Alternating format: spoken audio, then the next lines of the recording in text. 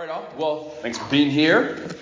Let's start with a word of prayer. I need the Lord's help, and we all need it. And let's hope that God works on our hearts to open our eyes and our ears and our hearts to receive what He has to say about this prevalent issue.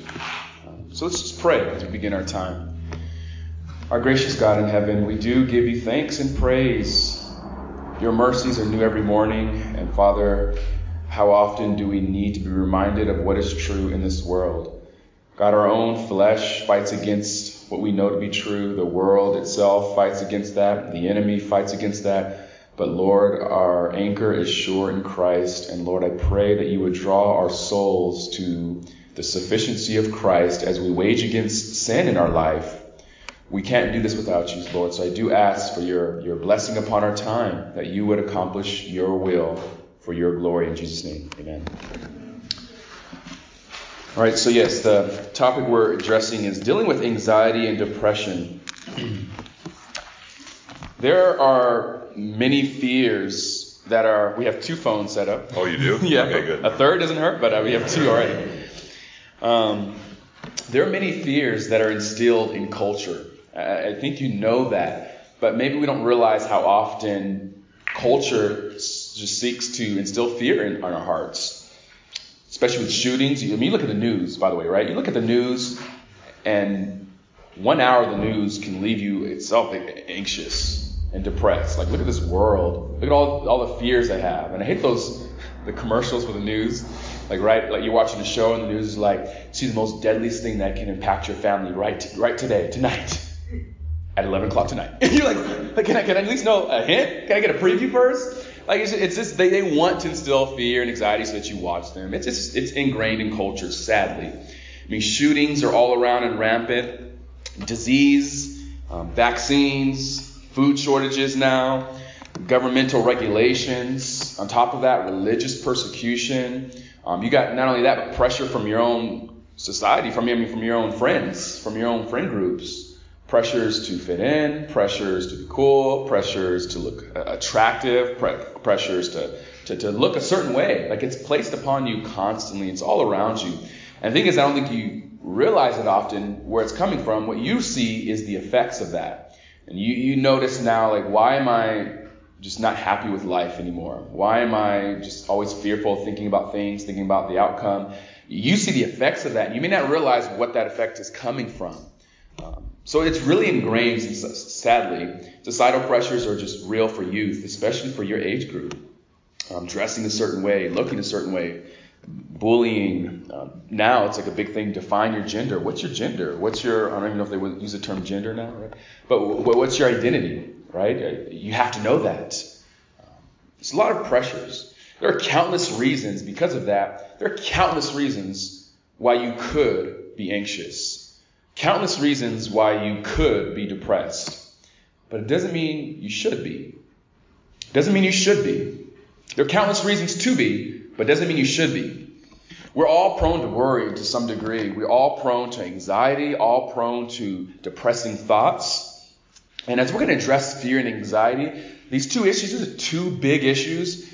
There is a lot of distinction between these two, in the sense that there's differences between them, but there's also a lot of overlap, which is why I put it together so it'd be more helpful to reach more of a general audience of just anxiety and depression. So there's some overlap between the two, what's causing them, how do we address them. But there's also some distinctions I'm going to have to make as we go through. But basically, I want us to get some sort of a decent grasp on how do I address anxiety that I have, depression that I have. Like I said, it's not an uncommon struggle. I struggle with anxiety at times, many times, if I'm honest. So it's not as if because you're struggling with these things that you're just the black sheep. That because you have this struggle that you're different.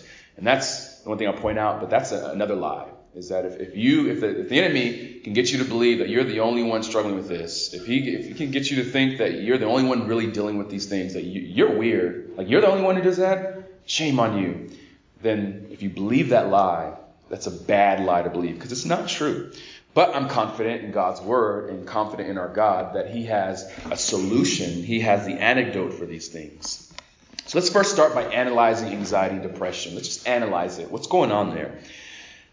Is all worry bad worry? So we're thinking of fear, anxiety. Is all worry, if I'm worried about something, is it all bad worry? I'm going to say no. All worry is not bad worry. There is actually such a thing as good worry. There's such a thing as good worry. What do I mean by that? Is that you could have concern, but a good kind of concern.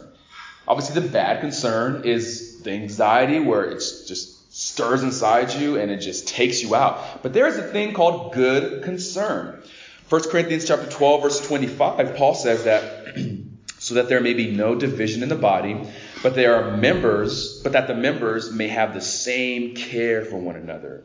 In other words, Paul's saying here that he doesn't want any division, but you should have the same concern, the same worry for one another. So a good kind of concern is a good kind of worry is to have a concern for whom? Other people.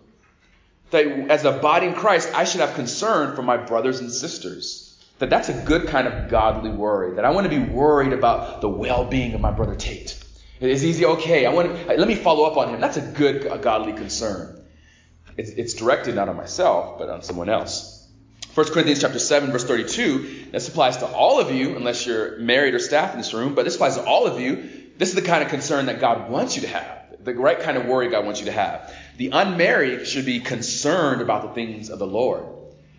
So you want to be worried. If you want to be anxious about something, and you're a believer, be worried and anxious about the things of God. How you can be working in the things of God, how you can be loving the things of God, growing in the things of God. These are proactive good things. Because listen here, worry in itself is not bad, but what sin does is it takes a good thing that God wants you to have and it perverts it. Because now I'm no longer worried about my brothers and sisters, everyone else. I'm now worried about myself and my fears and what's going to happen to me. You see what's happening now? Instead of turning outward, my concerns and worries are turning now against me, which is when it gets sinful. And we're prone to that, but we have to realize, what does God want you to do with your concern? And obviously, fear or worry, it's not proper planning. So James 4:13, we're basically not against planning. You want to plan, you want to prepare, but that's not the kind of worry that is sinful. Now, ungodly concern, having said that, what is the ungodly, sinful concern that we want to be worried about? That when a person they become anxious, their body is awakened, so to speak. Their body is awakened. And what's going on the outside? How can you tell when this sinful concern, this sinful anxiety is happening? What's happening on the outside? The heart rate is increasing. It provides more oxygen to the muscles to prepare the body for action. So in a real way, God actually instilled a good kind of concern. So if you're in the forest at night, right, when we're playing the game last night, you're going through all these branches, the trees, you're looking for the opposition, right? And you have your heart's bumping and beating, right? And your senses are heightened. But that's God instilled, because He instilled that in you for a purpose. So that when you are under pressure and you want to protect yourself, those are good reactions. But when anxiety happens, that goes into overreaction. And it starts to swell and the body reacts. The sweating happens of the body to have more cooling. You have now the shaking, the trembling, which becomes overemphasized. Your hearing and your sight become more sensitive, so now you can hear more, you're seeing more. But then now with anxiety attacks, panic attacks, now it's just heightened so that it cripples you. All these things, hyperventilation is common, which leads to dizziness and numbness in the fingers. All that can happen as we're thinking about something, being overly anxious about something, and it just overcomes our body so that now I can't think. I'm hyperventilating. I can't breathe. I can't see. Sometimes you black out or you have dizzy spells. It's overtaking your body because this anxiety, this anxious thought is overwhelming you. With depression, you can obviously feel sadness. You just be overwhelming sadness. You begin to feel weary about something, where now it's like what you're feeling, the sadness that you have, it's beyond just this feeling of grief, of sadness, but now it's just overtaking you. You're just overwhelmed. Like a weight is on your chest, and it's just I'm just taken out. Now there is a distinction though for depression. Just like there's a good kind of worry and there's a bad kind of worry. For depression, there is a kind of discouragement that's not sinful, and a discouragement that is sinful that we want to look at. Because in depression, what happens is a person is not only sad, they're not only down, but they're also out. So again, with depression, someone is not only down or sad, but they're down and out. It's actually the name of a book by Wayne Mack. I recommend that too if you're struggling with depression. Wayne Mack, Down and Out. So depression is when someone is down but also out. By out, I mean he's no longer or she's no longer addressing the responsibilities of life. Those basic responsibilities of life are no longer being addressed. I don't feel like doing schoolwork. I don't want to get up and clean. I don't want to do my chores. I don't want to do anything. In that case, you're neglecting good, godly responsibilities. And that's when depression can become sinful, because it's now neglecting the very things that God has placed you to do, but you can't because you're so overcome with depression. But discouragement is not bad. It's not bad. It's not sinful to feel sad at times. Sad all the time. Well, not all the time, but oftentimes. But what we do with that discouragement and what's the reason for that discouragement is what we want to look at. So it's not wrong to be discouraged, but it is bad when you become discouraged so much that you cannot even attend to your daily routine, your daily responsibilities. Does that make sense? With depression. Discouragement is you're down. Depression is you're down and out. I'm just done. So when is a person depressed? Is when they're down and out. Now I want to look at a few biblical examples of depression in Scripture. In Genesis chapter 4, verse 6, when speaking of Cain and Abel, verse 6, it says, "The Lord said to Cain, 'Why are you angry, Cain? And why has your countenance fallen?'" We'll look at this in a little bit, but Cain himself is in the middle of a downward spiral that leads to, obviously, we know what Cain does. He murders his brother. But he begins there with some depressing thoughts, some anger, and he never addresses it, which is why he spirals down and out. In 1 Kings chapter 19, verse 4, this is Elijah. It says about Elijah, a godly man. "But he himself went a day's journey into the wilderness and came and sat down under a juniper tree. And he requested for himself that he might die."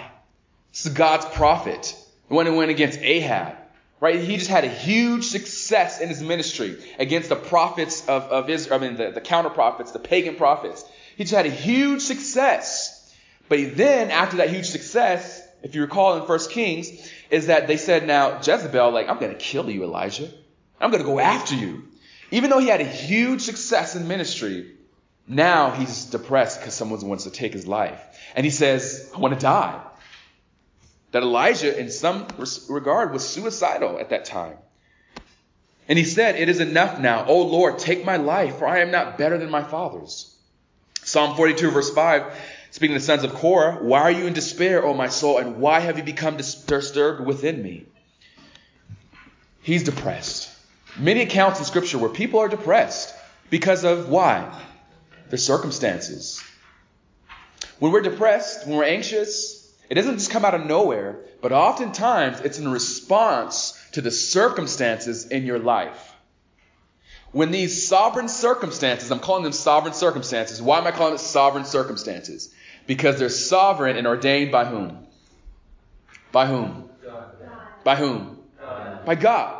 And so depression and anxiety can happen because we respond to sovereign circumstances that God has placed in our life. And when we respond to them in sinful ways, then it can manifest in anxiety or depression. One personal account someone described when they were dealing with depression, they said, "In depression, one sad thought leads to another, and in a very few moments, you are in the depths of despair. Besides painful thoughts, another habit of depression is crying. It is very difficult to break the habit." That's just downward spiral. Another person said, "Depression, it robs you of your energy, your affections, your happiness, contentment, reasoning, etc. It leaves you bewildered, confused, sad, angry, sometimes resentful, sometimes tearful, anxious, nervous. Your stomach is in knots." I don't know if you can relate to any of those accounts to some degree, but it's a real thing that plagues even the believer. At times, if Elijah can struggle with depression, you can too. But trust that God has answers to that struggle. Now, what are some reasons? Now, we looked at analyzing what's happening with depression and anxiety, but let's look at some reasons of anxiety and depression. What are some reasons for anxiety and depression? Now, again, these are closely related, but not the same. But what's going on the inside? Specifically for anxiety, what's happening is an over-anxious concern for the future and things. Anxiety is rooted in an over-anxious concern about the future or about things. For example, for you, trying to keep your schedule, you may have many things to do. You may be balancing schoolwork, ministry, athletics, chores. There are many things that you may have to be wrestling with. Your task or schoolwork. There are many things that you could be anxious about because you're worried about, am I going to get the right grade? Am I going to pass this class? What are these people going to think about me? What's going to happen when I go into this situation? Are people going to judge me? What am I going to say if someone just calls upon me and talks to me? Well, all these reasons now, you're anxious now about what? The future or things or people, right? The reason for it is you're thinking more about what is in the future, not in the present. You're thinking about the anxious turn of events in the news, the world, etc. In depression, it can be the result of responding to the awareness even of our own personal sin or failure. So not only for anxiety, but for depression sometimes happens because of sin. We know our failures, we know our inadequacies, and that takes us out. Certain goals that you had for yourself, there's certain desires that maybe you had that you wanted, maybe an outcome that didn't happen or turn out in the way that you wanted, and so now you're depressed because it's not the outcome I wanted. My parents got divorced. My friend group changed. Like all these instances that happened in your life, again, God's sovereign decree, but now I'm responding to it in a way that God does not want me to respond to it. Physical exhaustion could be a reason for even depression. You're overworked, but realize that God wants you to rest. That's a good thing. I think someone said it the first night. The most spiritual thing you could do sometimes is take a nap. Now, the problem with youth, sometimes y'all take like 3-hour naps, like every day. But sometimes rest is appropriate. And illness can be another reason. Sometimes there's illnesses going on. There's medical issues. So for depression, the first thing I'll ask people to do if they're struggling with depression is to get a medical checkup. Because there could be some sort of medical things going on. Your thyroid could be underacting or overacting. There could be issues just medically, organically going on with you that needs to be addressed medically. And that's a legitimate reason. But I want to look closely now at Cain again that I mentioned. I want you to get a good idea of what's happening now, the reasons where, for example, depression starts. Now, we know the story of Cain, I'm sure. But in chapter 4, verse 3, which I mentioned briefly already, it says in verse 3, so it came about in the course of time that Cain brought an offering to the Lord of the fruit of the ground. So Cain brought an offering. Verse 4, Abel on his part also brought of the firstlings of his flock and of their fat portions. And the Lord had regard for Abel and for his offering. But for Cain and for his offering he had no regard. So Cain brought an offering, Abel brought an offering. Now, what was the response for God for Abel's offering? How did God receive Abel's offering? He accepted it. It was good. Was it good? Yes. It was good. He had regard for Abel's offering. How did God respond to Cain's offering? He rejected it, right? So now at that moment for Cain, he has two options. He can either respond rightly or he can lash out. What does Cain choose? He lashes out. But before he lashes out, verse 5, so Cain became very angry and his countenance fell. So Cain became angry and then depressed. So God responded to his offering by rejecting it. And so Cain had two options. He should have realized that his heart was not right in that offering. And he should have realized, Lord, you're good and gracious and you're right. Forgive me for that. And he could have offered another good offering. Amen? But what did he choose to do? He rejected his offering that he knew was not given in the right heart. And he became angry. And that anger resulted in depression. So his countenance fell. You see this spiral happening. There's an action that happened. And instead of acting upon that rightly by repenting and by saying, you know, you're right. Or by just, in another circumstance, by just responding to the sovereignty of God. Lord, your will be done. Help me to trust in you. Instead of doing that, what Cain did, he said, oh, I hate this. This is ridiculous. Oh, this makes no sense. And then he just downward spiraled again. His countenance fell. He became depressed. Then what happened after that? God came back in his graciousness and his mercy and said, Cain, listen. Cain, sin is knocking on your door, Cain. You're spiraling. You're spiraling, Cain. Now, what should you do, Cain? You need to conquer it, or it's going to master you. So even God in his mercy came back to Cain again and said, Cain, listen here. Stop it. You're spiraling. But did Cain listen? He spiraled again. And what happened? It eventually resulted in him murdering his brother. Obviously, all people who struggle with depression does not mean you're going to eventually commit murder. But the point I want you to see here is what's happening is a downward spiral with anxiety and with depression, where someone has an incident and instead of acting upon it in the right way, either submitting to the sovereignty of God or by, if necessary, repenting, instead of acting, they're reacting. Does that make sense? Instead of acting upon it proactively, they're reacting to that. And when they're reacting to that, they're allowing that to overcome them. I hate this circumstance. I'm angry about it. And now it's weighing me down. And now not only is it weighing me down, now I'm just depressed because I keep thinking about it. And now I'm more depressed because I'm thinking about this. And now I'm more anxious because I'm thinking of what can happen after this. It's this downward spiraling. You see what's happened here with that? That there's a downward spiraling because we're reacting instead of acting upon the sovereignty of God in that situation. Does that make sense? Now again, like I said, there could be examples for many kinds of anxiety and depression. Another example I want to give you, I know someone who was, they were struggling with anxiety, deep anxiety, crippling anxiety. And they were on medication for it for many, many years. And the reason why they're on the medication is says, I have a medical problem. I'm just anxious. The medical community has many labels for that. OCD, all kinds of things, all kinds of obsessive compulsive disorder, generalized anxiety, panic disorders, PTSD. There's many labels that the medical community places upon some issues that are really heart issues. But for this person in particular, they were struggling with anxiety and were on medication for a long time. And the only response to that anxiety was, yes, medication is what helps them. But when I was talking to this person even more, what they began to convey to me was what they were anxious about. I began to ask questions, inquisitive questions. And what they confessed is that this person who's older in age realized, I'm close to dying. I'm getting close, they said. I'm getting close. And what was that person really fearful about?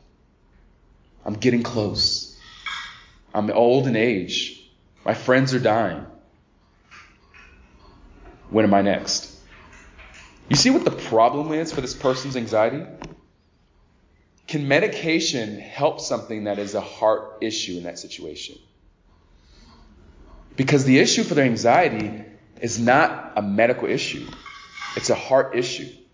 That they're fearful about something that's going on and they can't reconcile it. And so they, instead of acting on that, they react and are anxious about themselves, about the future. Now, hear me. I'm not anti-medicine. If it's a medical issue, treat it medically. And sometimes I think in severe cases of trauma where someone has gone through just intense trauma, sometimes medication is helpful alongside counseling. But those are rare circumstances. I'm not anti-medicine. Medicine is a gift from God. But what I'm saying, I want you to hear me, is that we can't say that medicine is always going to cure spiritual issues alone. Does that make sense? I'm not anti-medicine, but what I am anti is that assuming that a medicinal cure can fix a spiritual issue. So what does it mean to worry by definition? If you're following on the sheet, what does it mean by worry by definition? To worry, to be anxious, it literally means, if you want to use a biblical definition, is to divide or to part or to rip. To divide, to part or rip or to tear apart. In other words, to distract your attention. Now I want you to see this. Turn your Bibles to Matthew chapter 6.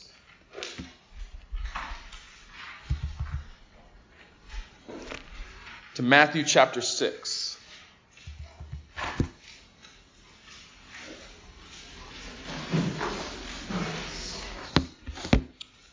Verse 25.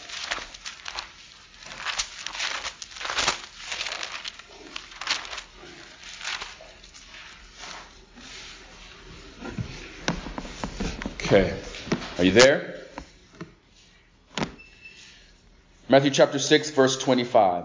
This is Jesus speaking. For this reason I say to you, do not be what? Do not be what? Do not be what? Do not be worried. Do not be anxious about your life as to what you will eat and what you will drink, nor for your body as to what you will put on. Is not life more than food and the body more than clothing? Jesus is saying, do not be what? Worried. Do not be worried. Do not be anxious. Now that's helpful. That's a command. Jesus saying, do not be anxious. So if I am anxious, that kind of anxiety about what I should wear, about the future, about things, that is a sinful anxiety. It's a good command he gives us. But I want us to see, before he gives that command, it's like we know here, like, yes, I know it's wrong. That's why I'm here. Right?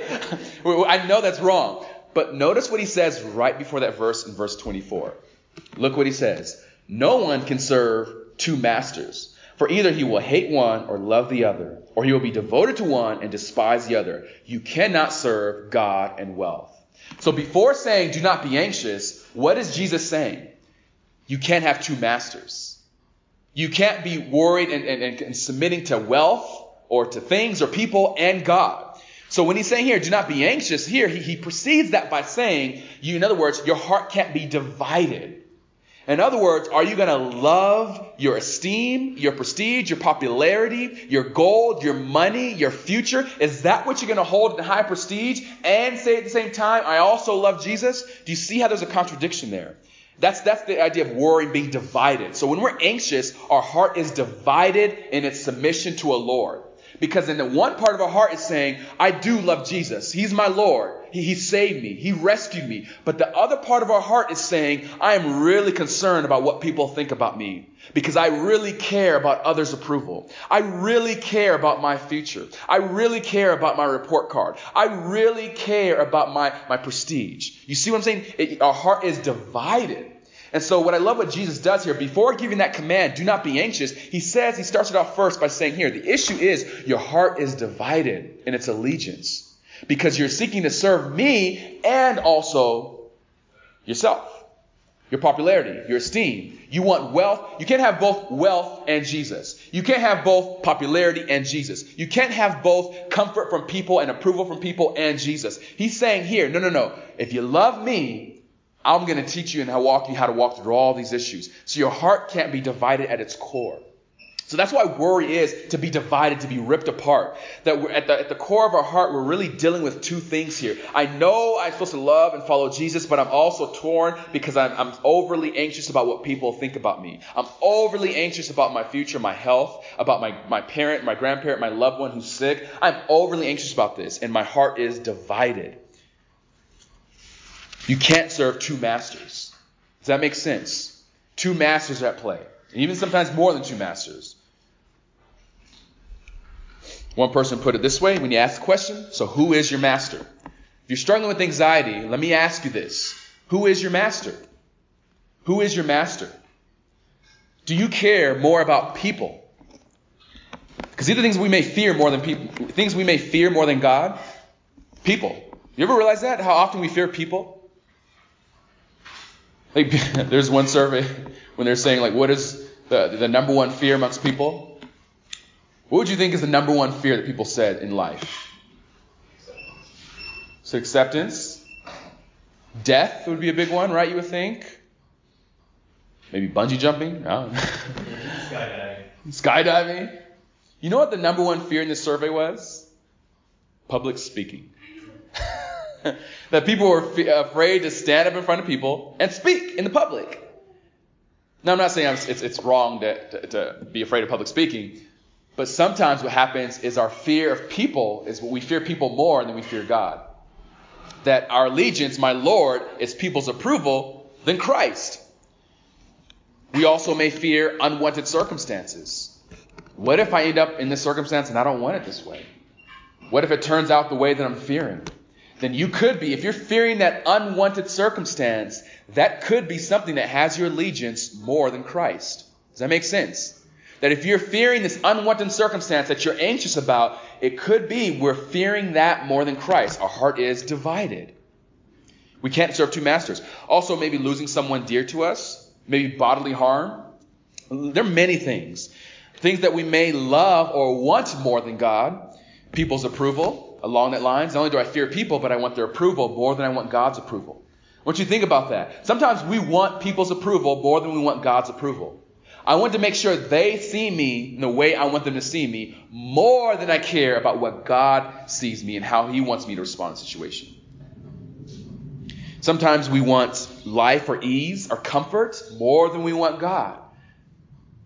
I don't want this uncomfortable circumstance. I don't want this frustrating outcome. And I want more to have a life of ease and comfort than to have a life that pleases and honors God.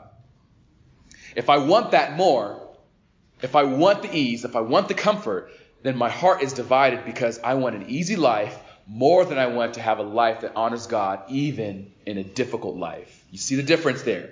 That you can have a difficult life that God gives you by His own sovereignty, and what God wants for you in that difficult life, in that difficult circumstance, in that difficult friendship, whatever it is, God wants you to be God's man or woman in that circumstance. He doesn't want to always take away the difficulty, but He wants you to be His kind of person in that circumstance. That your objective in life should be 2 Corinthians chapter 5, verse 9. We make it our ambition to be pleasing to Him.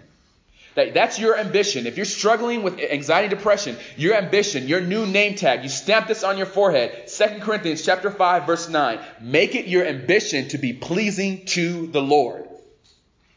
Now, I know we know that to be true. But how that really hits the road, when that rubber hits the road, is that if you're in something, a situation that is displeasing to you, your first goal is not to get out of that situation. Your first goal is not to make that situation right. Your first goal is not to get healthy. Your first goal is not to look popular. Your first goal is, how can I honor the Lord in this? You catch that? That's important. If you miss this, you miss everything.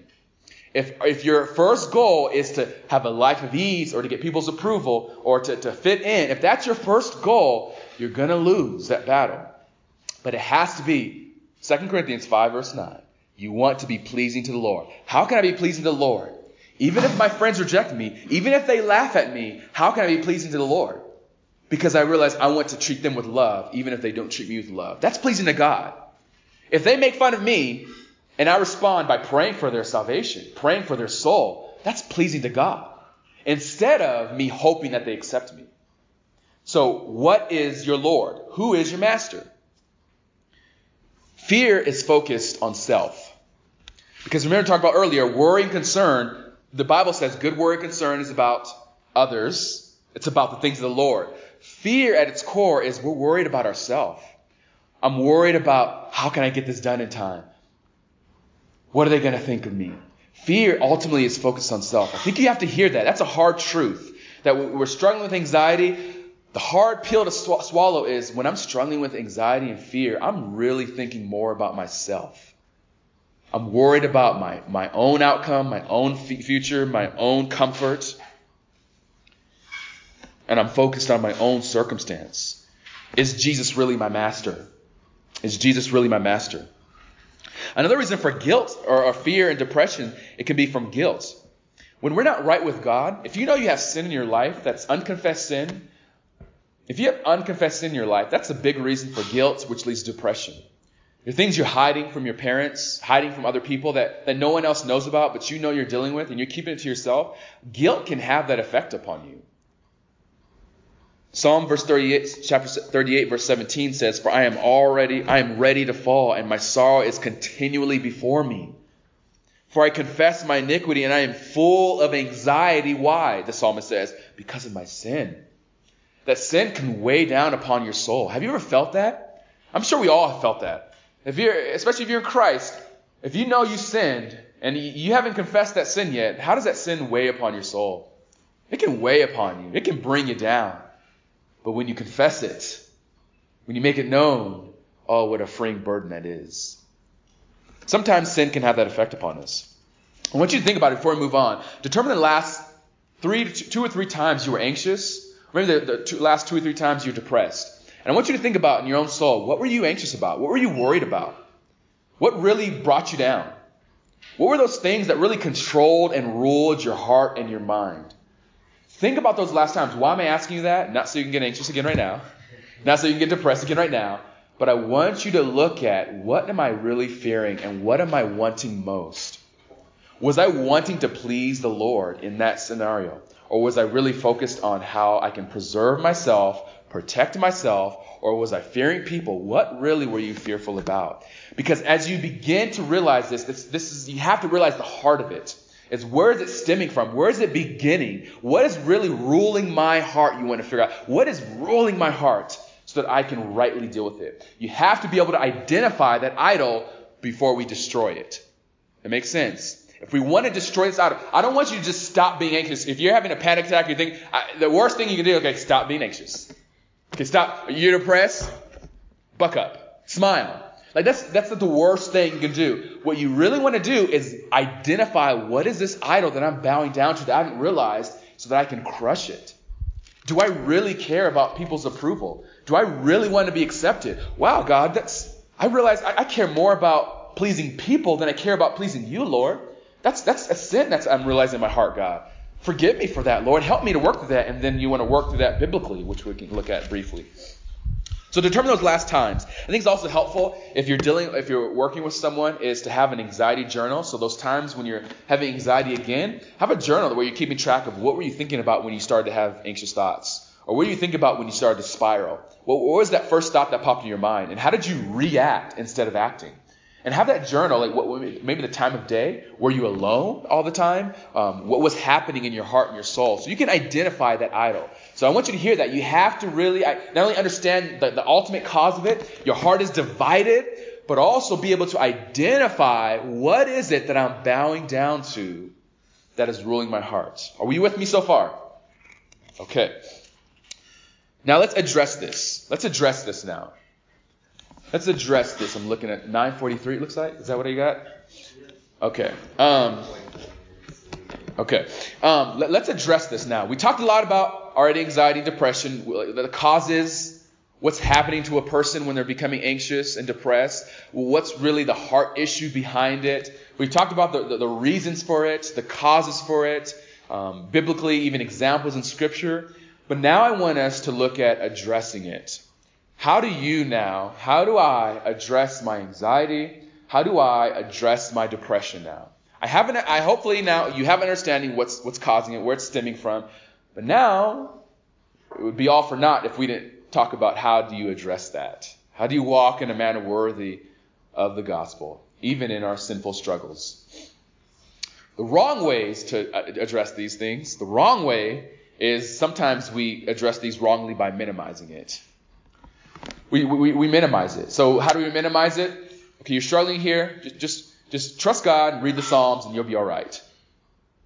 Like just open your Bible, read your Bible. You're struggling with that, read the Bible, and you'll be all fine. Now hear me on this. I have a high view of Scripture. I do believe the Word of God is sufficient for everything that we need, for life and godliness. I have a high view of Scripture. But when I say that we minimize it by just saying, read your Bible and pray and you'll be okay, is that we're still neglecting the reason for that person's anxiety, depression. I can tell you're struggling with this, right? I'm struggling with this. Okay, I'm just going to read the Bible and pray. But if you neglect the idol that is ruling the heart, that's causing your anxiety or depression, if you neglect to identify that idol and to cast it down and to crush it, then you're still not really addressing the issue, right? It's like someone who has cancer. If you're going into a doctor because you're sick, and he says, you know what, you got cancer. All right, so what am I going to do, doc? All right, I got a cure for you. Take some Tylenol 3 times a day, and then ibuprofen to offset it at night.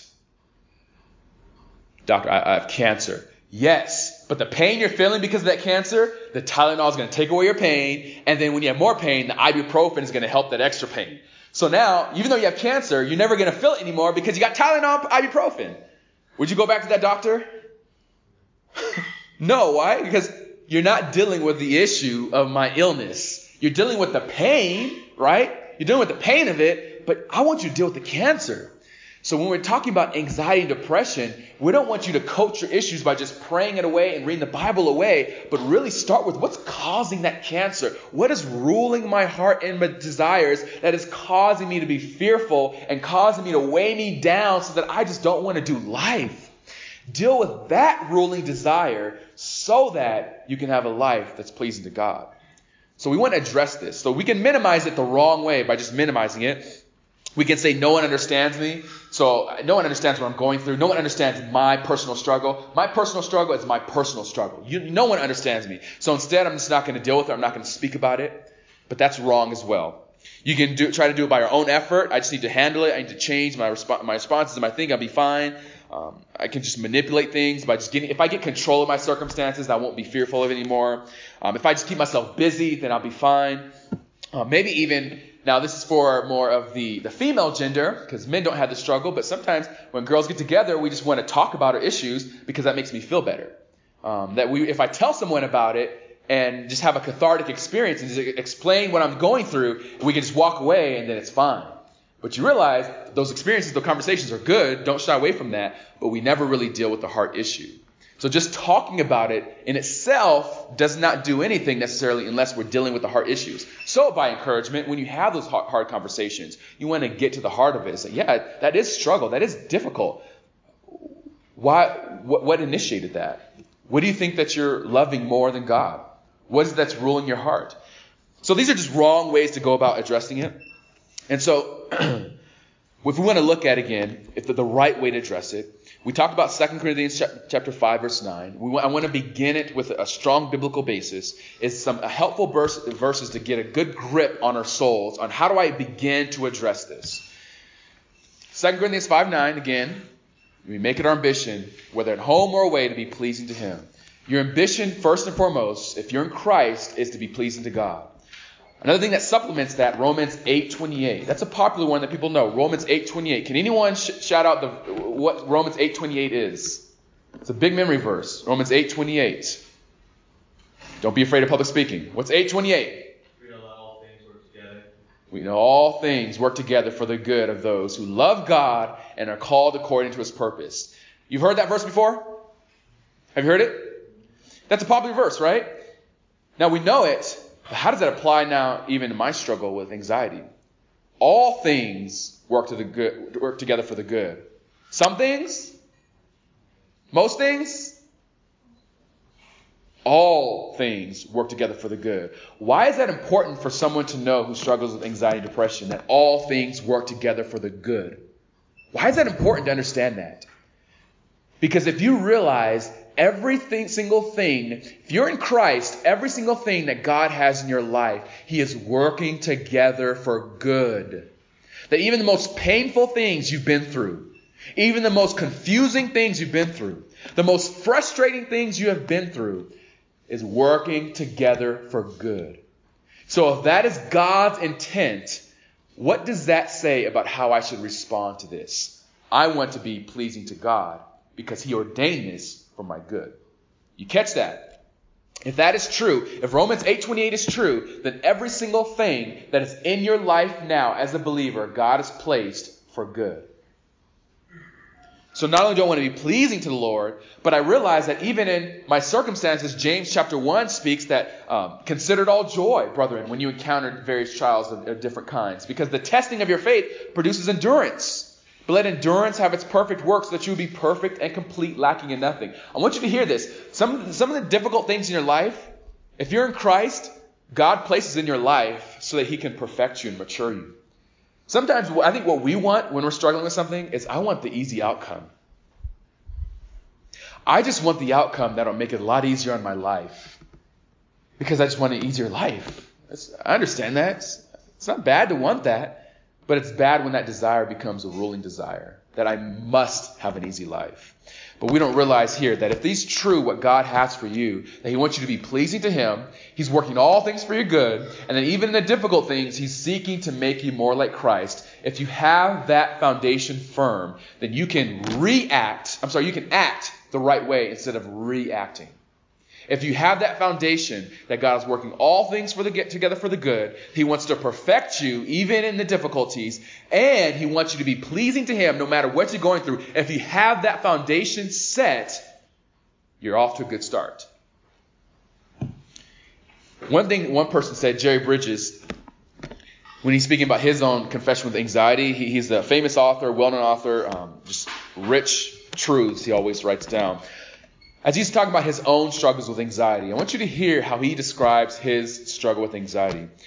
He says, I have come to the conclusion that my anxiety is triggered not so much by a distrust in God as by an unwillingness to submit to and cheerfully accept His agenda for me.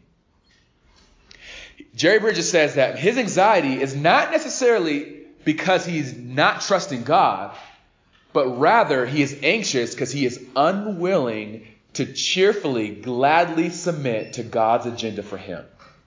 Sometimes you're struggling not because you don't trust God, but you're unwilling to cheerfully, happily accept God's plan for you. I do not like this, what you have for me. So it's not so much a distrust in God, but an unwillingness to submit to God. Accepting God's providential plan for you, a heart that is submissive to his plan. You have to love God's plan. You have to understand and love his will. He's working things together for the good. For depression specifically, this is where sometimes if it's deep and you're deep in depression, where it'd be helpful to discuss this with someone who is mature, like a small group leader, your youth pastor, a parent, to really discuss really what's going on at the heart level. Sometimes you need someone else to be able to help and to guide you through. The proverb says that the plans in a man's heart is like deep water, but a man of understanding draws it out. In other words, there's some deep things going on in your heart that you can't really identify. There's some things in my own heart I can't identify. But what I need sometimes are godly men to help draw out those issues in my heart. And sometimes you need that as well. To understand what is going on so you can reverse that spiral. Instead of downward spiraling, right, where you have this thought, this action that happens to you, and you respond like Cain, where you become angry and then depressed. Instead of downward spiraling, you want to have that incident or this incident that happens to you, and you want to have an upward spiral. So instead of now reacting to that by downward spiraling, you are having an upward spiral where now you have this incident and you're responding in the right way. What would God have me to respond to this? How can I actually bless this person instead of becoming angry and anxious? How can I actually please God in circumstance? How can I grow in Christ's likeness in the midst of this difficulty? So now instead of reacting to your circumstances, you're proactively looking at how can I honor God and how can I respond so that my heart is cheerfully accepting his providence. So we want to have the right response. So as we're dealing with this, before your next anxiety or depression hits again, here's what I want to tell you. Before it hits again, the first thing you have to be sure of before anxiety, depression hits again, is you have to have the assurance of your salvation. This is key. You have to have the assurance of your salvation. Before it happens again, you must be secure that you are in Christ. This is crucial. If Jesus himself says you can't serve two masters, you want to make sure that Jesus is your treasure. As he is the one who is your Lord and your Savior. If you're sure of this, this is fundamental to be able to combat and deal with your sin. So not only do you need to be sure of your salvation, but you also need to confess your sin. Confess any sin. As I talked about how sin can weigh a person down, David says in Psalm 32 is that he was fatigued. It was almost like he was outside in the heat of summer and he had no strength because of his sin. So sometimes sin is a reason. So before depression or anxiety hits again, assurance of salvation, confess your sin. And before it hits, here are some right ways to go after it. Here are some right ways. Identify those idols and fears that are ruling your life that you love more than God. Before it hits again, you need to identify what are these idols that are ruling your heart. What are some idols that you love or that you're fearing more than God, that you want more than God? Is it people, like we talked about? Fear of people. Is it wanting a life of ease and comfort? Is it wanting people's approval? Is it wanting health? Is it wanting wealth? Is it wanting popularity? Is it wanting whatever it is? You need to identify what is it that you are wanting or are loving more than God. That's the right way to go about it. Because Jesus says in Matthew chapter 6, verse 33, to seek first his kingdom and his righteousness, and all these things will be added to you. The first priority for you, believer, is to seek first the kingdom of God and his righteousness. So Jesus knows you'll be prone for anxiety. You're prone to these things. We all are, like I said. We all are prone to this. But the constant reminder, I even have to remind myself at times, is to seek first the kingdom of God and his righteousness, and all these things will be added to me. God knows your needs. Right? God knows your needs. He knows every single thing that's going on in your life. He knows every single thing you need. But how does Jesus address that? He says, first and foremost, you can't have two masters. And secondly, now he's saying at the end of this chapter, is you must seek first the kingdom of God and his righteousness. So before your anxiety, depression hits again, sure your salvation, confess sin, but go about it the right way. Seek first the kingdom of God. But not only that, you need to have right praying. Right praying. Go to Philippians chapter 4 real quick. Philippians chapter 4. Verse 6.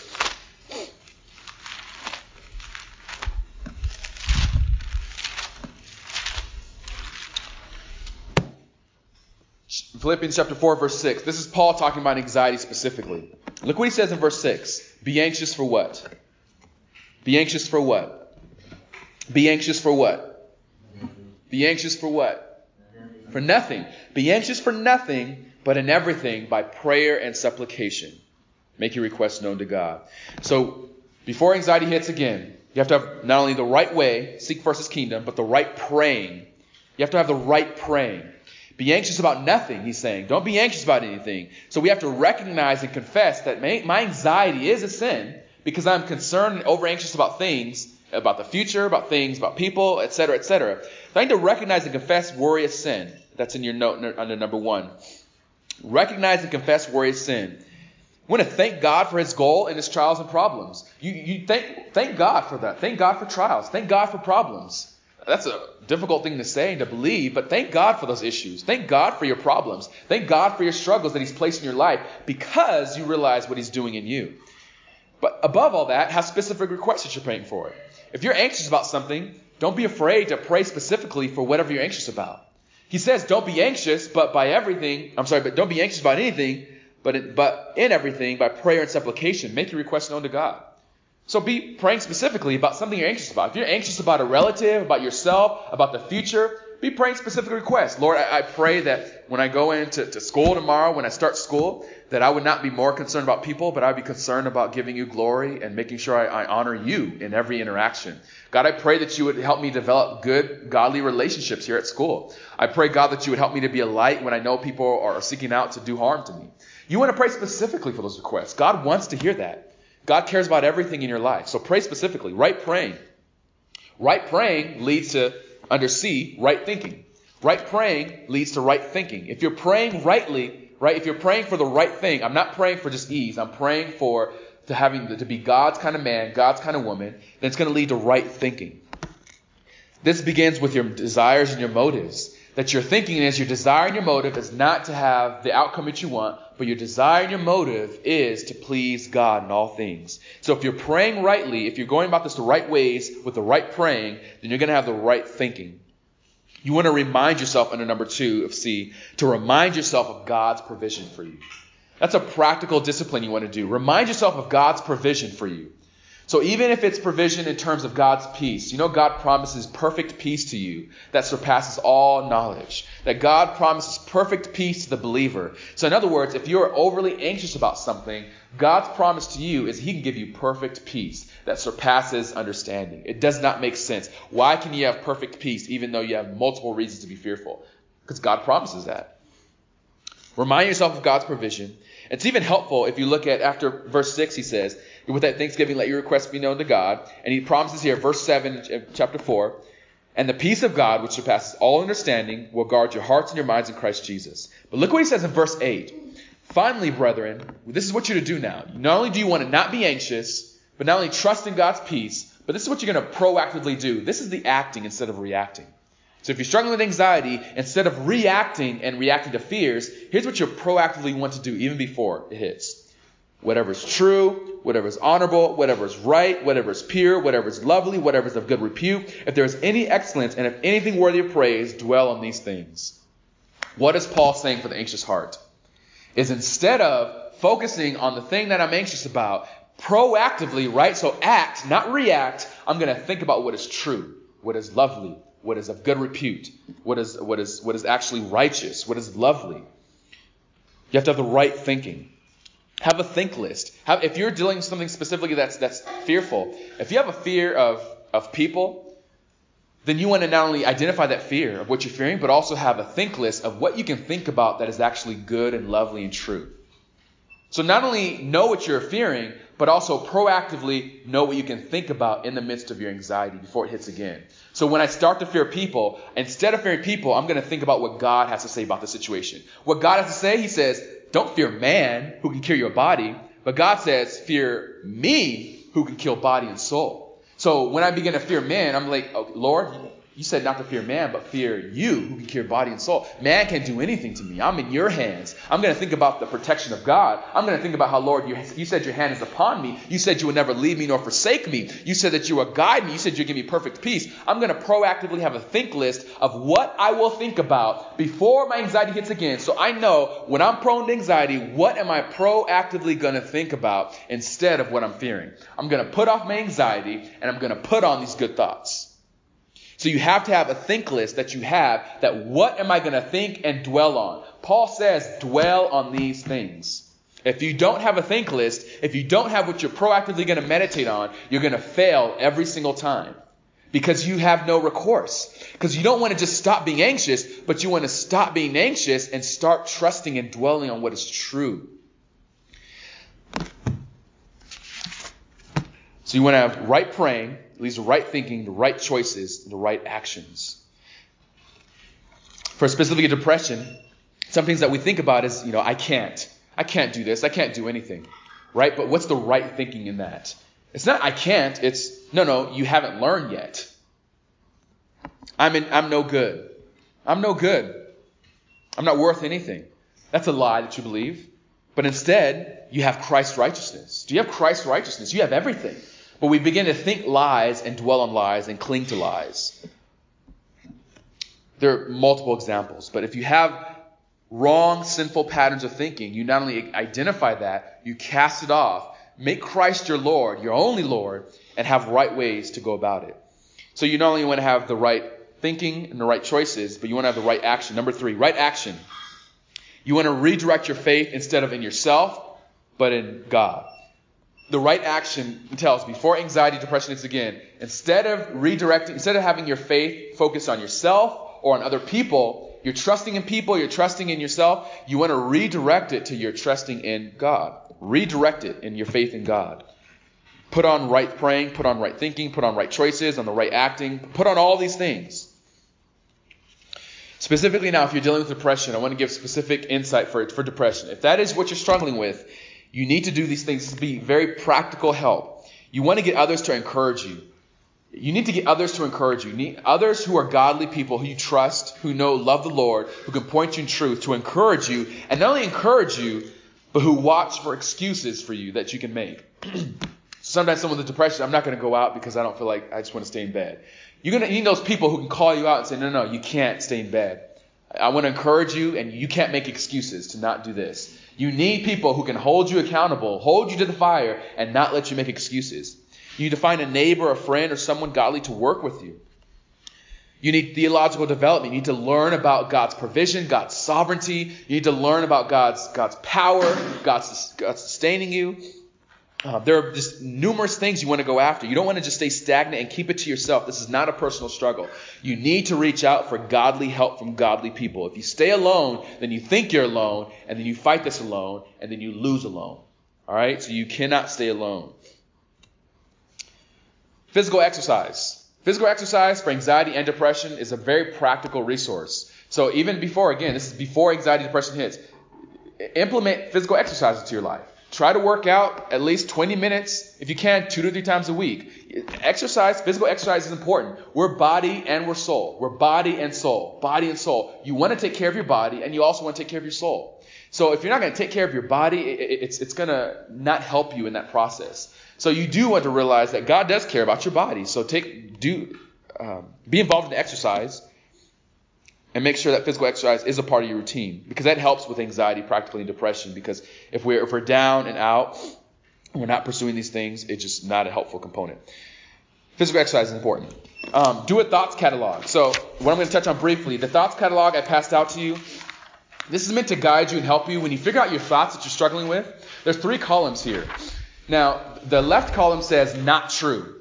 Now, there are thoughts that you have that are just not true thoughts. And the sad part about it is these thoughts rule your heart sometimes. And the sad part about it is that they rule your heart and your thoughts, but they're not true. Thoughts that are just not true. For example, someone can think, everyone hates me. Everyone hates me. No one likes me. Do you realize that's not a true thought? That's not a true thought. And yet it can rule our minds more than we think. To think everyone hates me, Or everyone thinks I'm ugly. I'm ugly. These are thoughts that we think in our minds, and they're not true thoughts. But you know what happens is the flesh, our enemy, tries to say, no, that's true. You are ugly. Everyone does hate you. No one does like you. You are going to fail. If you realize and identify this is not a true thought, what do I do with that thought? I need to identify this is not true. And how do I respond with that in Scripture? There's some scriptures there to complement that. But you want to think specific thoughts that address that thought. I'm ugly. No. Psalm 139 says I am fearfully and wonderfully made. That God made me. That He made me. That beauty is not in the eyes of the beholder. Beauty is in the eyes of God. And everything God makes is beautiful. Everyone does not hate you because everyone in the world does not know you. It's just you think these handful of people hate you. That's still not a true thought. These are assumptions that we get overwhelmed with. And if you identify it as not true, then you know how to respond to it. This is the false thought I need to put off because that means I'm clinging to false lies and they're ruling my heart. These are on the far column, go to the right. True and sinful thoughts. True and sinful thoughts. These can be thoughts that are true, but they're still sinful. Like I want to hurt someone. That's true. Maybe you want to hurt someone, but it's a sinful thought. I want to seek revenge on someone who hurt me. Again, it's a true thought. You want revenge, but it's sinful. If you know the kind of thought, then you know how to go after it. Then I realize this is a sinful thought. I need to surrender to the Lord. That my heart is wanting revenge because I care more about how this person hurt me than I care about how to honor God. Does that make sense? So if it's a true sinful thought, you want to deal with it rightly. The middle column, true but not sinful. These are things that can kind of kick our minds into overdrive.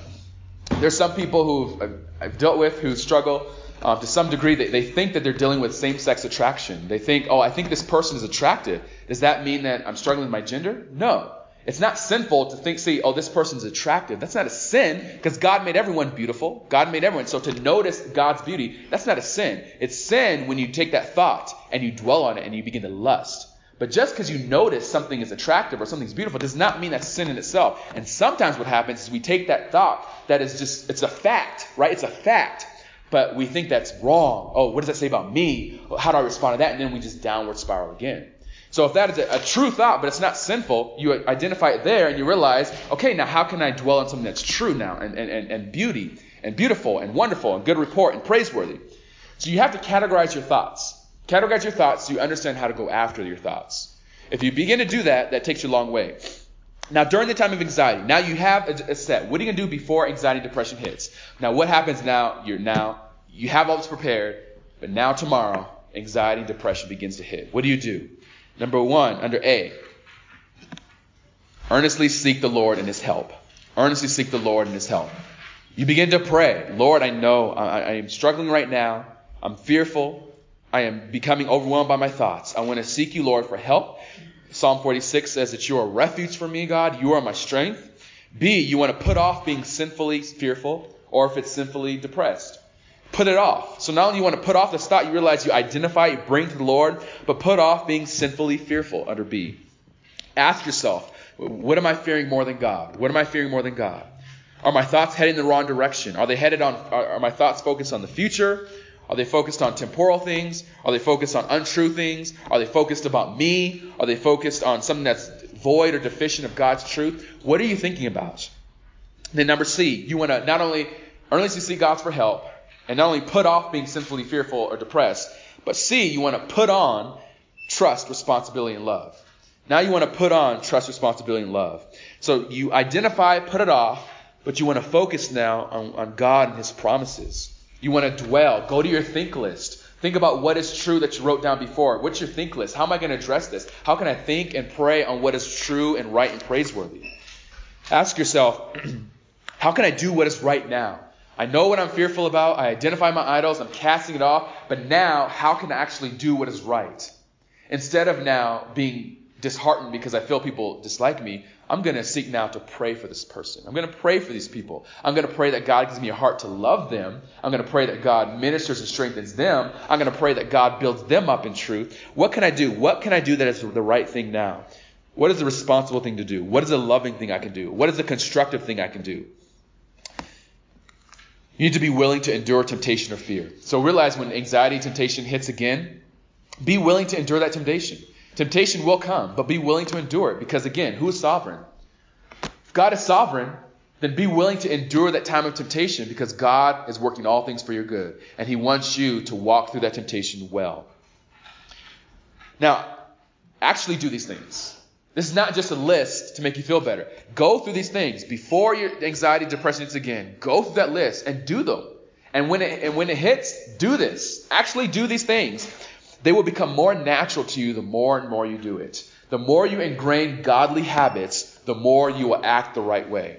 Because if you realize the reason why we struggle with depression and anxiety is the habits that we've ingrained in our hearts are sinful habits, and I'm just so used to doing. When someone says something the wrong way, I'm so used to just getting down on myself or being depressed or being anxious about what they're going to say next to me. I'm just so used to doing that. When I see my to-do list and I'm overwhelmed with what I have to do, I'm so used to becoming anxious because I can't get this done. I'm so used to worrying about what are people going to think about me. You realize you have habits that are sinful habits that are ingrained in your heart. But what you need to do now, if you implement these things, you're ingraining good, godly habits to fight your sin. So do these things. Now, lastly, I'm going to end with after, say, anxiety or depression hit, and maybe you failed. Maybe you've given way to anxiety, depression. Afterwards, what do? Ask yourself, you're looking back, how did I sin? What was it that I was loving or cherishing more? What was that I was really fearing? Ask yourself, what happened? How did I sin? Be specific about your thoughts and your actions. Ask yourself, if I had to do this over again, what would I do differently? What would I change? Confess and ask forgiveness of God and for maybe anyone else who's affected by that. So after you realize that, just confess. Confess your sins to God. And realize, what am I going to do differently next time? Realize now the biggest lie that we can believe, again, I'm going to say, is that you're the only one dealing with this. You're the only one dealing with this. The biggest lie you can believe is I'm the only one dealing with this sin. No one else understands. I want you to think about it. If Jesus is your treasure, if He is your true treasure, you must realize your main objective in life is to be pleasing to Him. 2 Corinthians 5:9. You have to realize everything God puts in your plate in your life is for good. That God does not want to do you harm. God wants to build you up. And if that's the case, you want to be thinking about how you can proactively act in the right ways that you're pleasing to God, that you're growing in Christ, rather than reacting to the circumstances in your life.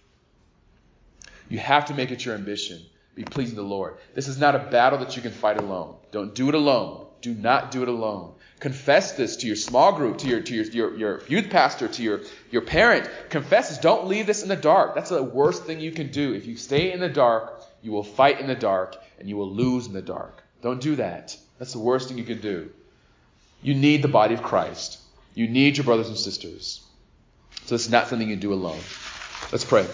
Our God, we know there's much here, God, but we trust this into you. I pray, God, that you would work these truths into our hearts to not only know them, but to put them into practice. Father, I pray you would perfect us, that you would help us to trust in Christ, to love Christ, and to walk in Christ. God, we do need you.